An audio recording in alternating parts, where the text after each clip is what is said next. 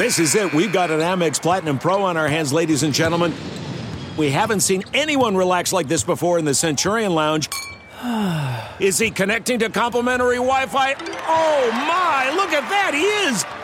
And you will not believe where he's going next. The Amex dedicated card member entrance for the win. Unbelievable. When you get travel perks with Amex Platinum, you're part of the action. That's the powerful backing of American Express. Terms apply. Learn more at americanexpress.com/withAmex.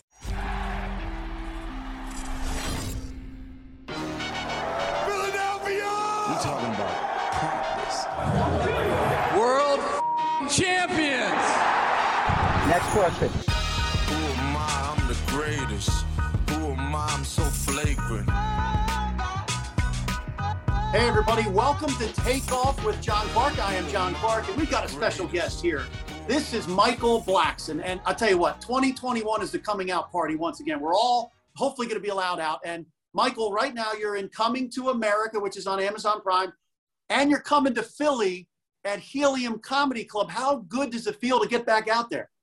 It feels great, man. Great to be back out there. You know, when this pandemic started, you know, first we thought it'd be over in a couple of weeks, then we thought it'd be over in a month. And then when it started going to 3-4 months, I thought comedy was over. I got really nervous about, you know, live entertainment with involving audience and people. And I was trying to figure out plan B, you know. But fortunately, you know, late July of last year, the comedy clubs opened up a little bit. They were allowing like 25 to maybe 50% of the audience back in. In certain states, not every state. I mean, California, where I live right now, nothing has been open. Comedians have not been on stage in over a year. That, you know, the local guys. And fortunately, other states like Texas and Florida and Ohio, in Georgia, those guys opened up pretty much late last summer, and it was able to go back out. So, but it's Coming to America is great. It's a wonderful movie. So wonderful to be part of that. And of course, next weekend I'll be home, get to perform in the city that raised me. So I don't know which one you want to talk about first. You want to talk about Coming to America? You want to talk about coming to perform in Philly? I'll tell you what, we're going to get into all that in a second, but I first want to talk to you about being a big Philly sports fan, and you're watching the Sixers this year. They are atop the Eastern Conference as we tape this. So how excited are you watching the Sixers this year? And do you think that they have a chance to win it all? Oh, yeah, definitely. So excited about them. I mean, with a healthy Embiid and a healthy Ben Simmons, you know, Tobias has really stepped it up. You know, I know in the past, from day one when they picked him up, not even from day one, from the time they gave him the big contract, you know, a lot of fans felt disappointed, you know, but he has really stepped it up this year. I think those three together, as long as they're healthy, we will definitely take it all the way. You know, I mean, look, we beat a lot of the good teams already. We beat the Lakers. I'm not sure we beat the Lakers with was Anthony Davis playing when we beat the Lakers? Great question. I have to double check. Yes, he was. But we beat the Lakers, who are the champs. And I was there in person last week when I witnessed them come from behind to be the best team in the league right now. So I think the sky's the limit for these guys. As long as they're healthy and playing together like they are right now, they definitely have a chance of going all the way to the finals. I mean, look what Miami did. We expected that from Miami last year. And when you think about Miami Heat, all I think about is Jimmy Butler. And this was a guy that we had in our core. We had him. And, you know, it just took Jimmy Butler, just him alone, took the whole team to the finals. We got three great players and a great bunch of supporting cast.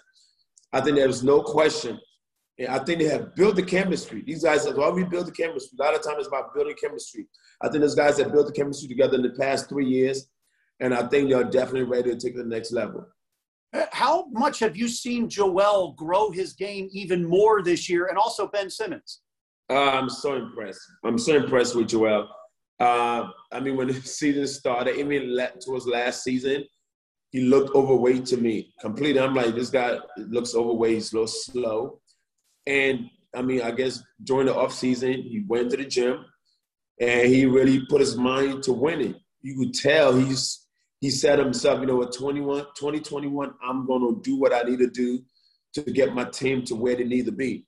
And I noticed this year he's in shape, he's faster, he's shooting threes, he's doing it all, man. I'm so impressed with him. And of course, Ben as well. He's definitely matured a lot.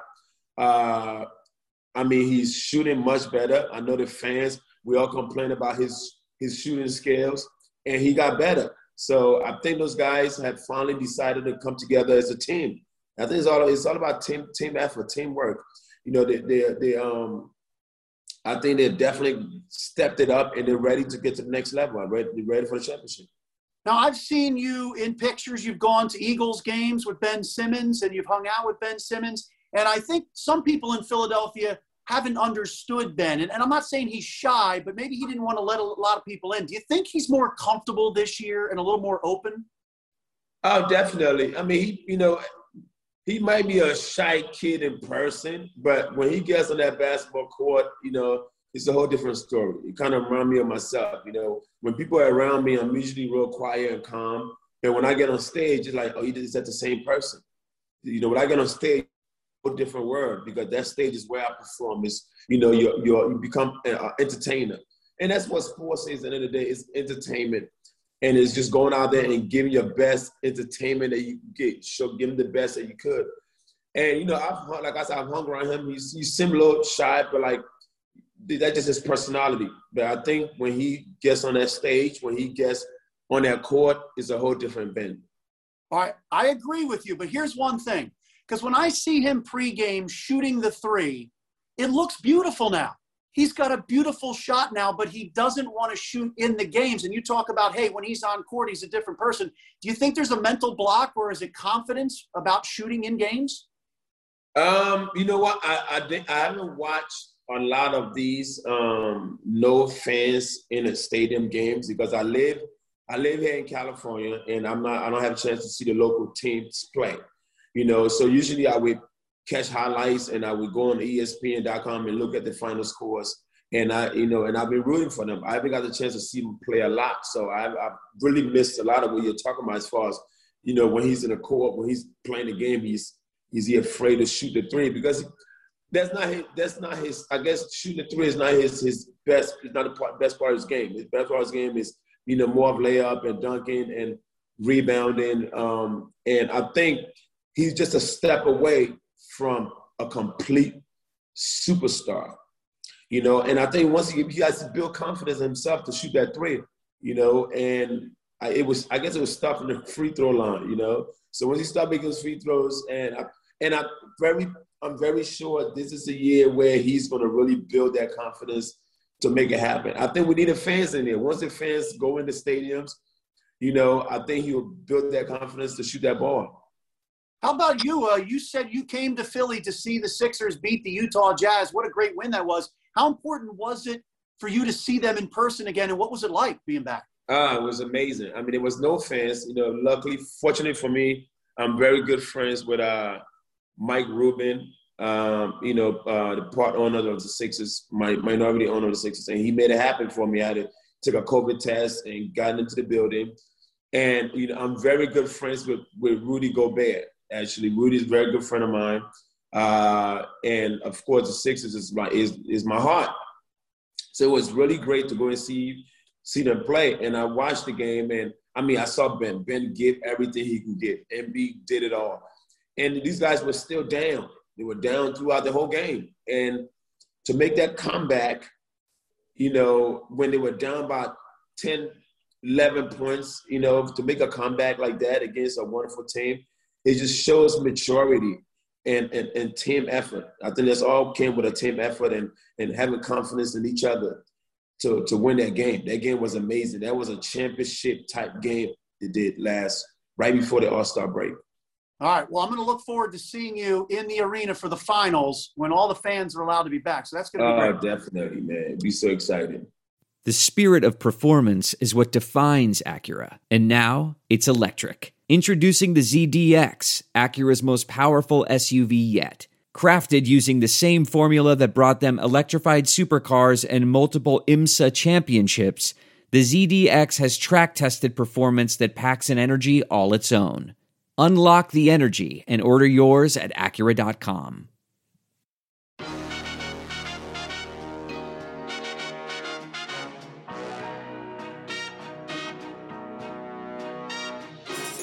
Hey, so you're in Coming to America right now on Amazon Prime, and I kind of think that could be the title for your life as well. You came over from Ghana to Philly, right, when you were 13. 13 years old, I came in from Liberia. Liberia is where I spent most of my African life, was in Liberia. I came from Liberia at 13, spent the first 2 years in Jersey, in Newark, New Jersey, and then moved to Philly, and Philly became my life, man. Philly was probably the best thing that happened to my family. You know, my mother, you know, she came here with me and two of my younger sisters. And when we got to Newark, it was late 80s. Things were really bad. You know, Jersey was very tough for us. She couldn't barely get a job. You know, everything was much expensive in New Jersey. Like, I remember a 3-bedroom back then was over $1,000 back then in the 80s, or close to $1,000. My mother was probably making about $300 a week at that time. And she had a few friends in Philly, a few other Liberian friends that said, hey, you know, Philadelphia is not that bad. Come here, give it a try. And we came to Philly, found a 3-bedroom row house in Southwest for $300 a month. I'll never forget, right at 50. The address is at 55th and like King Sesson Avenue, right in that area. It was the little block called Regent Street, right there. And that's why I, you know, grew up there. Went to Bartram High. By the time I got to Philly, it was 11th grade. So I spent 11th and 12th grade in Philly. And from that, I just, you know, I had a job when I got I had a job throughout 11th to 12th grade at Domino's Pizza right on South Street. I was delivering pizzas on a bike. Did you have to do the 30 minutes or less? Oh yeah, 30 minutes or less. Oh, it was free, man. Oh my goodness. So the thing about delivering a bike, you know, I had no license, I had no car, so it was the best thing for me, and it was the easiest thing because delivering a bike, you don't really have to stop at the lights, you have to follow the street rules, so you could deliver a pizza within 5-10 minutes, you know, because we had like a 2-3 mile radius of where we delivered to. And I would deliver a pizza within 15, but from the time they place the order in, they would get that pizza in 15 to 20 minutes. It's almost like an Olympic sport, right? Pretty much. They should put that in there. Delivering pizza is an Olympic sport on a bike. But I did it. And then I remember when I got out of high school, couldn't afford to go to college. And my mother needed help paying rent and helping with the bills and also helping my family back home. So I had to keep working. I ended up being a manager of a Domino's Pizza at about 19 years old. And I remember I hired this one guy.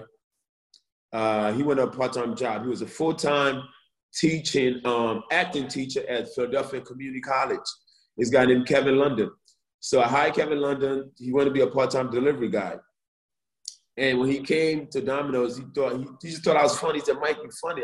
I'm like 19, 20 years old this time. He said, you're funny, man. You should go to open mic. Let me help you get a 5-minute routine and go to open mic.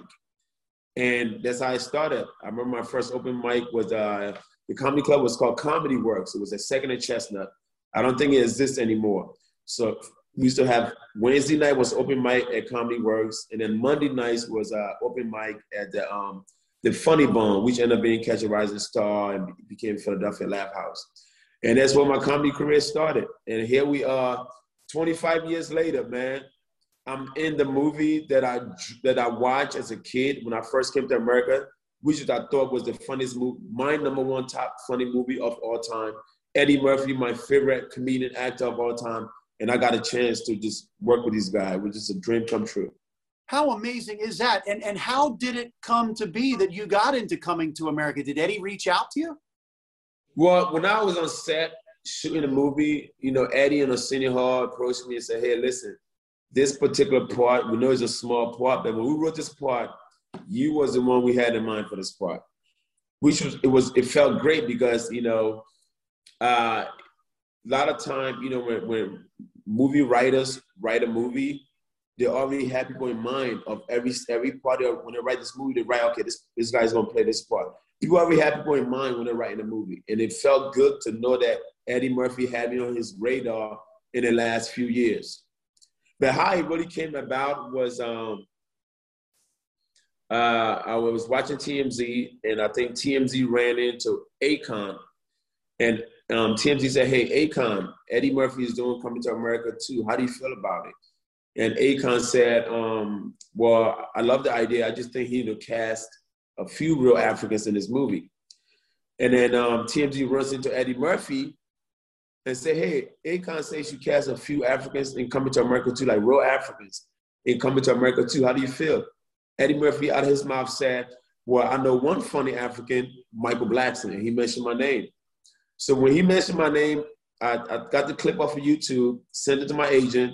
I said, hey, listen, I'm not going to audition for this movie. I don't want to audition for this movie. Eddie already mentioned my name. Send this clip to the casting director.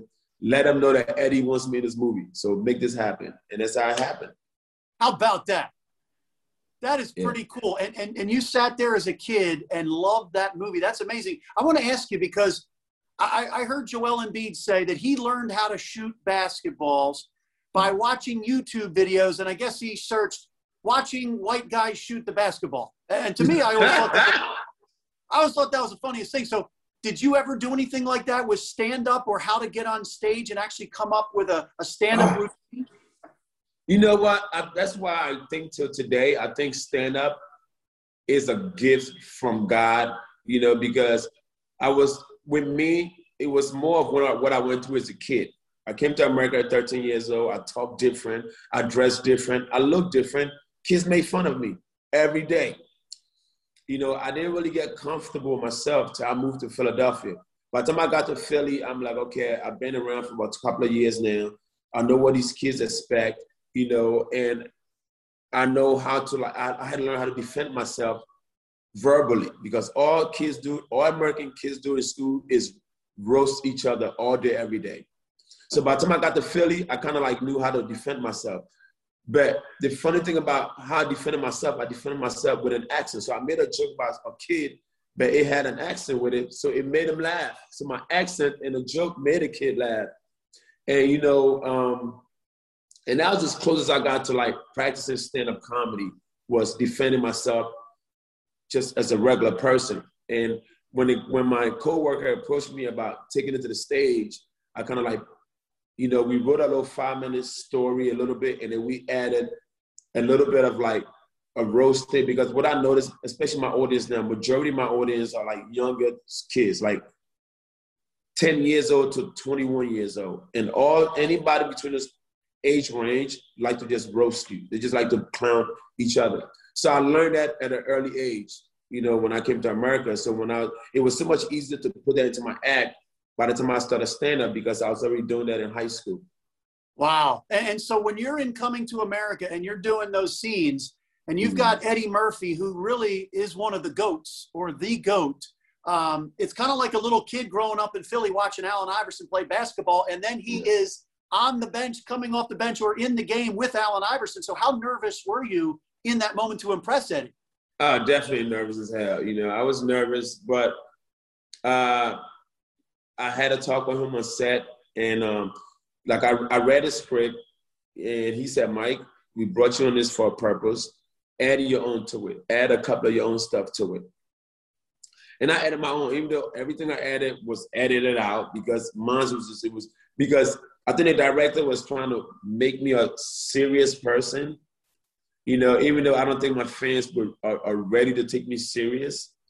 You know, so when I was doing my scene, I added a few things. You know, like I remember the scene was like, I was pretty much introducing my leader, who was Wesley Snipes, right? So I go on, and my scene was to go, walk in, look real angry, put fear in Eddie Murphy, because I wanted him to fear my leader. You know, presenting the supreme leader of Nextdoria, commander of our undefeated troops, killer of lions, tamer of elephants. So Eddie said, okay, Mike, add your own. So I started adding my own. Leader of the dark-skinned committee, the king of pop. And I add a bunch of silly things. And I mean, whenever was done shooting every scene, everybody on set just cracking the hell up. But the director's like, we have to make this as serious as possible. You know, we have to put fear in Eddie's heart, so we're going to edit out the jokes. But besides all of that, man, it was so wonderful being right there, performing in front of the guy I looked up to my whole life as a comedian. Oh, come on. I mean, you had everybody laughing naturally. They should have kept that in. Yeah, they should have. Man, it was so much funny things I did. But it's all good. You get to see me live and see the real funniness on tour. I'm back on tour, thank goodness. We're back performing from human beings again. It feels good. Yeah, I got to tell you, I go to the Helium Comedy Club a lot. We saw each other at Michael Rubin's Super Bowl party, and I was going to come see you at Temple, I believe, Leah Chorus Center last April, but the world shut down. So I think Philly is looking forward to seeing you live in person. And give me an idea of just how much it means to you when you got that first laugh from the kid in Philly. When you're on stage, is it like oxygen to you getting those laughs? Oh, definitely, man. I don't get drunk. I don't get high. Like me going on stage when I had the crowd in palm of my hand, that's my high. That's the best feeling in the world, man. I did New Jersey last week. I did a comedy club Stretch Factory last week. Did 7 sold out shows, and 4 out of the 7, the crowd stood up. Like, I mean, they give me a standing ovation, you know? So when I get on that stage, man, it's like, comedy is like, you know, it's the feedback from the audience, but I go in there with so much energy, you know. I think, and I got all of that just I think the place, being raised in Philly, made me a great comic, you know, not just from what I went through, but it's just something about Philadelphia bring the greatness out of people, you know. But going on that stage and that laughter is what pumps up my adrenaline, and it makes me just want to go harder and harder and harder. Let me ask you this. When I watch performers, okay, you got athletes, right? And they're out there on the field. They've got a ball. They've got helmets on sometimes. And then I see musicians. They're up on a stage in front of 20,000 sometimes, but they've got their guitars. They've got their tool that they're working with. To me, I feel comedians, when you're on stage in front of an audience, it is just you and the audience. It's one-on-one, but the audience. How vulnerable is it? Do you think it's maybe the hardest and most challenging thing to do because of how personal it is with the audience? It is, definitely. I mean, stand-up it's got to be the hardest entertainment of all time. It's just you by yourself. You have no one to talk to, no one to look at. It's just you and that audience. And that's what makes stand-up comedy great. That's what makes somebody, you know, you think about the Richard Pryor and the Eddie Murphy, those guys who, you know, open the doors for us. Just being on that stage by yourself. I mean, of course, all that comes, you know, I mean, great comedy doesn't happen overnight. It takes a lot of steps, you know, to become successful. And it's also, you know, things you went through as a kid. Like, I mean, most comics have been through so much as a kid. You know, real comics have a dark side, you know, regardless what it is. But I think being on that stage is one-on-one. You know, you pretty much have the crowd in the palm of your hand. You have them control. I mean, it's the best feeling in the world, which is you and the audience and a microphone. All right, so you know when you're killing it on stage, like when you have the crowd in the palm of your hands, you've got rhythm. But has there ever been a time, and I've been to a couple shows where like a comedian comes out and the first joke, you can sense some uneasiness, and inside it's got to be hurting, like, you know, oh, this is not going to go well tonight. Yes, I mean, we've, you know, all that should just happen maybe earlier in your career. You know, I'm at the point where I've surpassed that now. You know, my audience come out, they already think I'm the funniest man on earth. So I have an edge. You know, everything they've seen me do has always been funny. You go to my social media, you're going to laugh. You go to YouTube and look me up, you're going to laugh. You see me in the movie, it might be 2-3 minutes, but it will be the funniest 2-3 minutes of the movie. So I think my audience is they already think I'm the funniest man on earth. So now it's just up to me just to deliver. You know, so I already have an edge, and I'm pretty much at the point where I can't go wrong because they love me already. It's like going to see Michael Jackson. You know, Michael Jackson is the greatest entertainer of all time. You're already prepared to be entertained. And I probably had those moments maybe earlier in my career, and that's pretty much switching audience. Like performing from New York and performing to Mississippi is two different audiences. Yeah. So I've been doing it long enough, and I've seen almost every different type of people to make adjustments. If I'm in Mississippi and I know this joke is not working, I know I have to switch it up and, to something. I know Mississippi, no disrespect to Mississippi or why I'm keep mentioning Mississippi, right? I'm just trying to go as far south as possible, where they might not get a joke. They're more into a physical humor, so I got to do more physical things without jokes that they have to do too much thinking about compared to New York. So the longer you do it, the better you become, and you learn how to make adjustments. I want to tell you a story. It's a story about a scandal, broken relationships, gossip, rumors, money, corporate rivalry, and a broom. A performance-enhancing broom. My name is John Cullen. I'm a comedian, podcaster, and for 20 years, I was a semi-professional curler. And I want to tell you the story about how a single broom almost imploded the 500-year-old sport of curling. We feel like we were bringing a knife to a gunfight. It's the story of a superstar and his fall from grace. Well, I was being dragged through the mud. It's the story of two brother entrepreneurs with a dream. I said, that's great news. It's a story of intrigue. I still don't understand why we want to keep his name secret. The full story has never been told, so I'm going to tell it. Broomgate, how a broom almost killed curling. It was a year I'd like to forget. To listen to Broomgate, search for Broomgate in your favorite podcast app. That's all one word, Broomgate.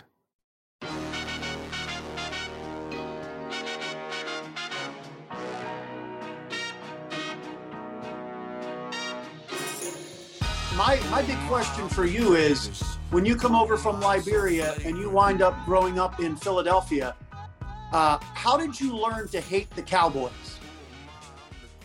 Let me see. I guess, it just became, I found out that everybody hates the Cowboys. What made me hate them even more, I got into football in the early 90s, okay? I remember, everything. I remember, of course, Randall Cunningham was the first quarterback when I got into football.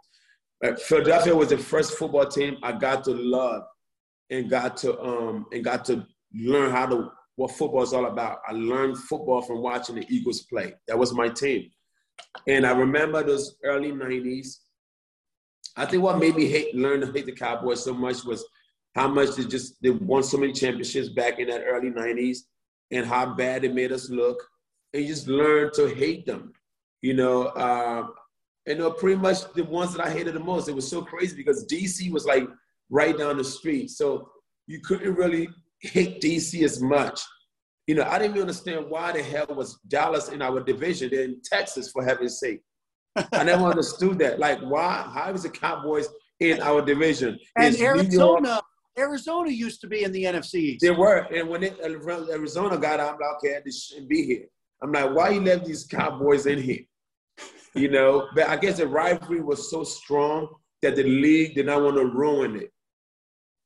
And they had to leave them there. So I never understood why some Texas people are still in our division. I understood New York. I understood D.C. And, of course, Philadelphia. I'm like, can you find another team?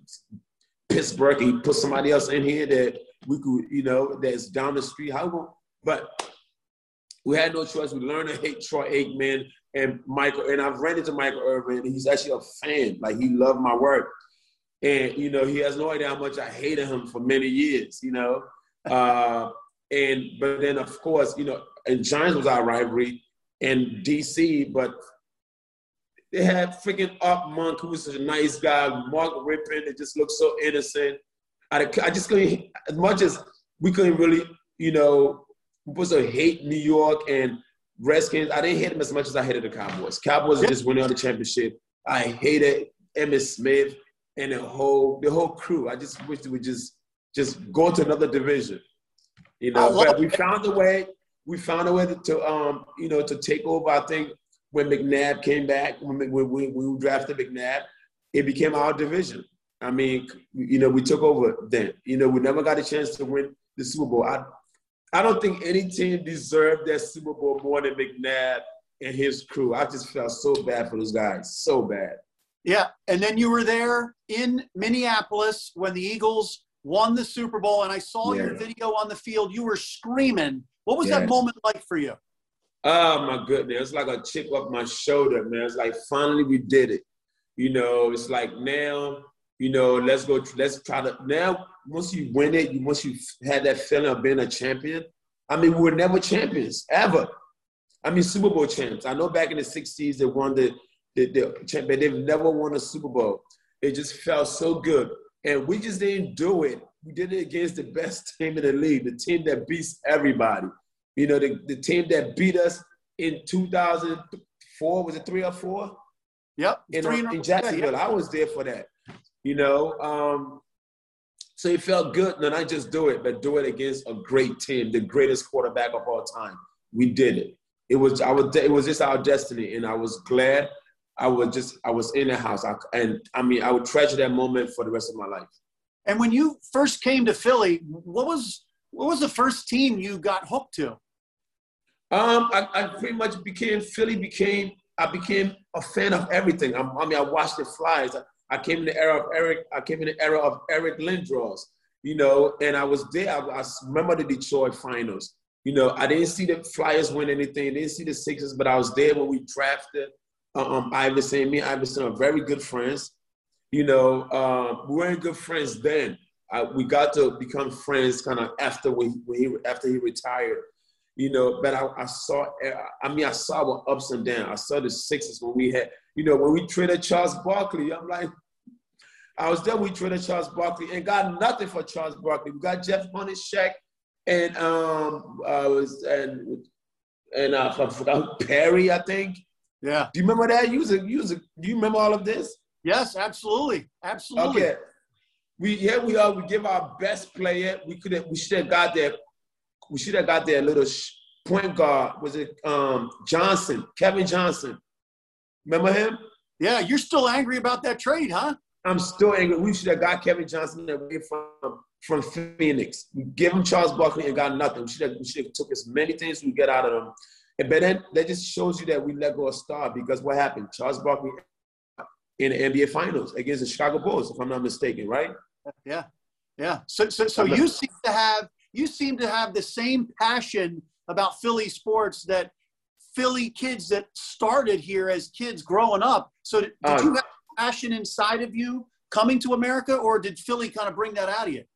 Philly brought it out of me. You know, my first stop, like I said, when I first came to the States, mind you, I'm like 13 years old. I spent 13 and 14 years old. I was in Jersey. I didn't care about sports.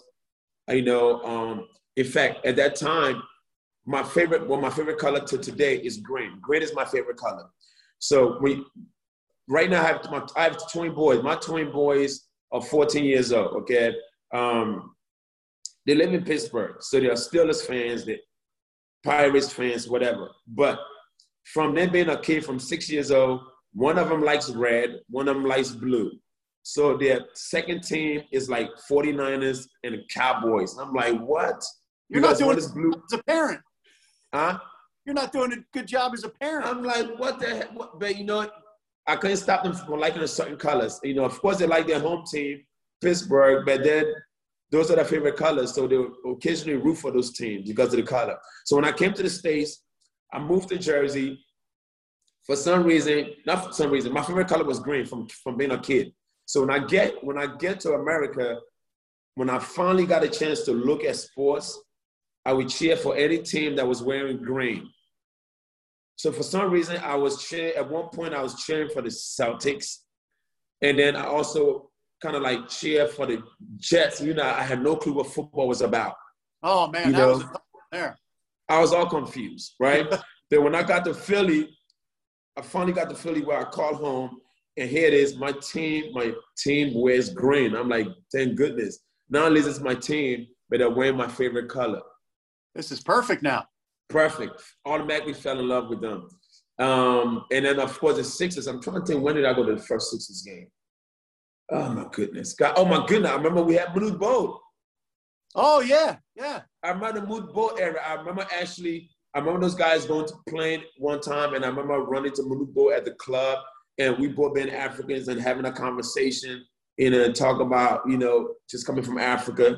This is way back, like 90, 2, 3, 4, something like that, way before the Allen Iverson era.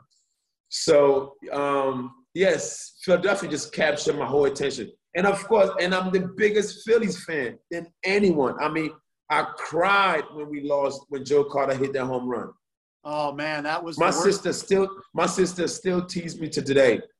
I was like 18 years old, cry. And I mean, what I like best, believe it or not, one of my favorite sports is baseball, and I love the Phillies. And to me, baseball is such a relaxing sport. And I'm not sure how many black kids out there would really say they love baseball. It's really not a black kid sport. But for some reason, man, that sport is so relaxing. It kind of reminds me of stand-up comedy because it's like one-on-one. One guy, just him by himself to hit that ball. It's not like a football, basketball. You get a chance to pass the ball to other people. When you when you out there batting, it's just you by yourself. Yeah, and it's all about timing, right? Timing. It's like comedy. You by yourself and the right timing to hit that ball, to hit that home run. You're exactly right. To wrap this up, I got a couple quick questions. So what I'm getting from you is, when you came to Philadelphia, Philly really kind of molded you, made you tougher, brought out the passion, but also it was great training for you in the comedy world just because of the level of expectation? Definitely, man. Philly brought, sometimes it's not where you're from, it's where you're at. Philly brought that out of me, man. It made me stronger, tougher. Of course, growing up in Southwest Philly, which was not Upper Darby, it wasn't Yaden, it wasn't Sharon Hill, Up Southwest was the hood, so it made you tough. It made me street smart. It made me a great comic to defend myself on the street verbally, because all kids want to do is make fun of what you're wearing, how you look, how you talk, and then of course the sports teams. I mean, Philly as a whole, man, it's just a tough city. Think about, look at all the great ones that came out of Philadelphia. Yep. All right, so that's a great way to wrap it up. I'm going to ask you to give me your Mount Rushmore of your favorite Philly athletes and your Mount Rushmore of comedians all time that affected you the most and you look up to and admire. Oh, goodness. All right, Philly athletes. Let me start. Goodness, specific. Randall Cunningham, that's number one. First quarterback I watched play, so amazing. He could throw the ball, he could run the ball. I mean, so many guys look up to him. I mean, that's Michael Vick. All those guys copied off of him, Yep. Randall Cunningham was the beginning. He was the originator of a running quarterback. All right, so we'll go with that, and then let's go to another sport. And I gotta go. Of course, going back to football, I gotta go with the team that gave me the Super Bowl championship. Nick Foles. I gotta give shout out to Nick Foles. He was like this amazing, quiet guy. You didn't know what to expect from him, but then he won the most important games. He won those playoff games to get us and to get that Super Bowl championship. So I got to give Nick Foles, he will always have a part of history with Philadelphia sports, winning us our first Super Bowl. Let's go, of course, basketball, let's go to Allen Iverson. I mean, passion, heart. This kid could have easily won the NBA championship by himself, So nobody had a heart like Allen Iverson. Pound for pound. Pound for pound. And of course, with hockey, I go with Eric. I remember Eric Lindros. I mean, he pretty much took on the whole Flyers by himself, But he didn't get a chance to win it here, but he did it. He had a great season, kept us in the pennant every year. So shout out to Eric Lindros. And then of course, I sat, like I said, I cried way back in the day when Mitch Williams gave away that home run. And then I'm going to fast forward to 2008, when, when Ryan Howard, we had Jimmy Rollins. Those guys all stepped through and gave me a baseball championship. I think That's that's awesome. Oh yeah, of course. I think the greatest athlete of Philadelphia all time gotta be Dr. J. Julius Erving. Shout out to him. And the thing about, I didn't get the same play because I wasn't in the States. But when I got into basketball, I read a lot about him, and I've been to the stadium. And he's there all the time. He's mentoring our kids, and he's making our players even greater. And nobody is cooler than Dr. J. All right, so nobody cooler than Dr. J. Man. Give me your top 4 comedians all time. Top 4 comedians all time. Eddie Murphy got to be number 1 because I watched him when I came to America. Of course, Come to America, my favorite movie of all time. Then, of course, Beverly Hills Cops 1 and 2. And then, of course, the greatest stand-up to me of all time are Raw and Delirious. You know, I kind of missed the Richard Pryor era, but when I started doing stand-up, I started studying Richard Pryor. So Richard Pryor got to be number 2 for me. And then I got to go with number 3 got to be, Dave Chappelle right now. Dave Chappelle is brave.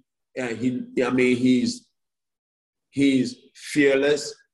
And he's still giving out great specials, So I got Dave Chappelle, and of course, another guy too that I liked a lot, that, Chris Rock, definitely one of my favorites. Those are my top 4 right now. So we got Richard Pryor, we got Eddie Murphy first, Richard Pryor, we got Dave Chappelle and Chris Rock. And of course, I think I'm number 5 of all time. There you go. Someday they will add room for you there. Hey, Michael Blackson, this was awesome. It was so great to get the feeling from you about how much Philly means to you. And I remember you saying you're coming home to Helium, which means to me you consider Philly your home. And that's always. Definitely. Philly's always be my home, man. I have a home there. I have quite a few homes in Philly. I built a house in Bear, Delaware. I have a house in Penrose Plaza. And I have 2 other properties in Southwest Philly where my brothers them live. Philly will always be number one home. I'm home almost every month just to not lose that touch of Philadelphia. It's the greatest place to be in America. That's awesome. And you are coming back to the Helium Comedy Club, and they keep adding shows to try to get out. Yes. And check out Coming to America on Amazon Prime. Really, really, really funny scene. But I want to get a copy of that outtake that you have of when you had everybody rolling on the floor. Okay, definitely. I'll send it to you, man. You got it. Thanks a lot for the time, Michael. Thanks for having me. Who am I? I'm the greatest. Who am I? I'm so flagrant.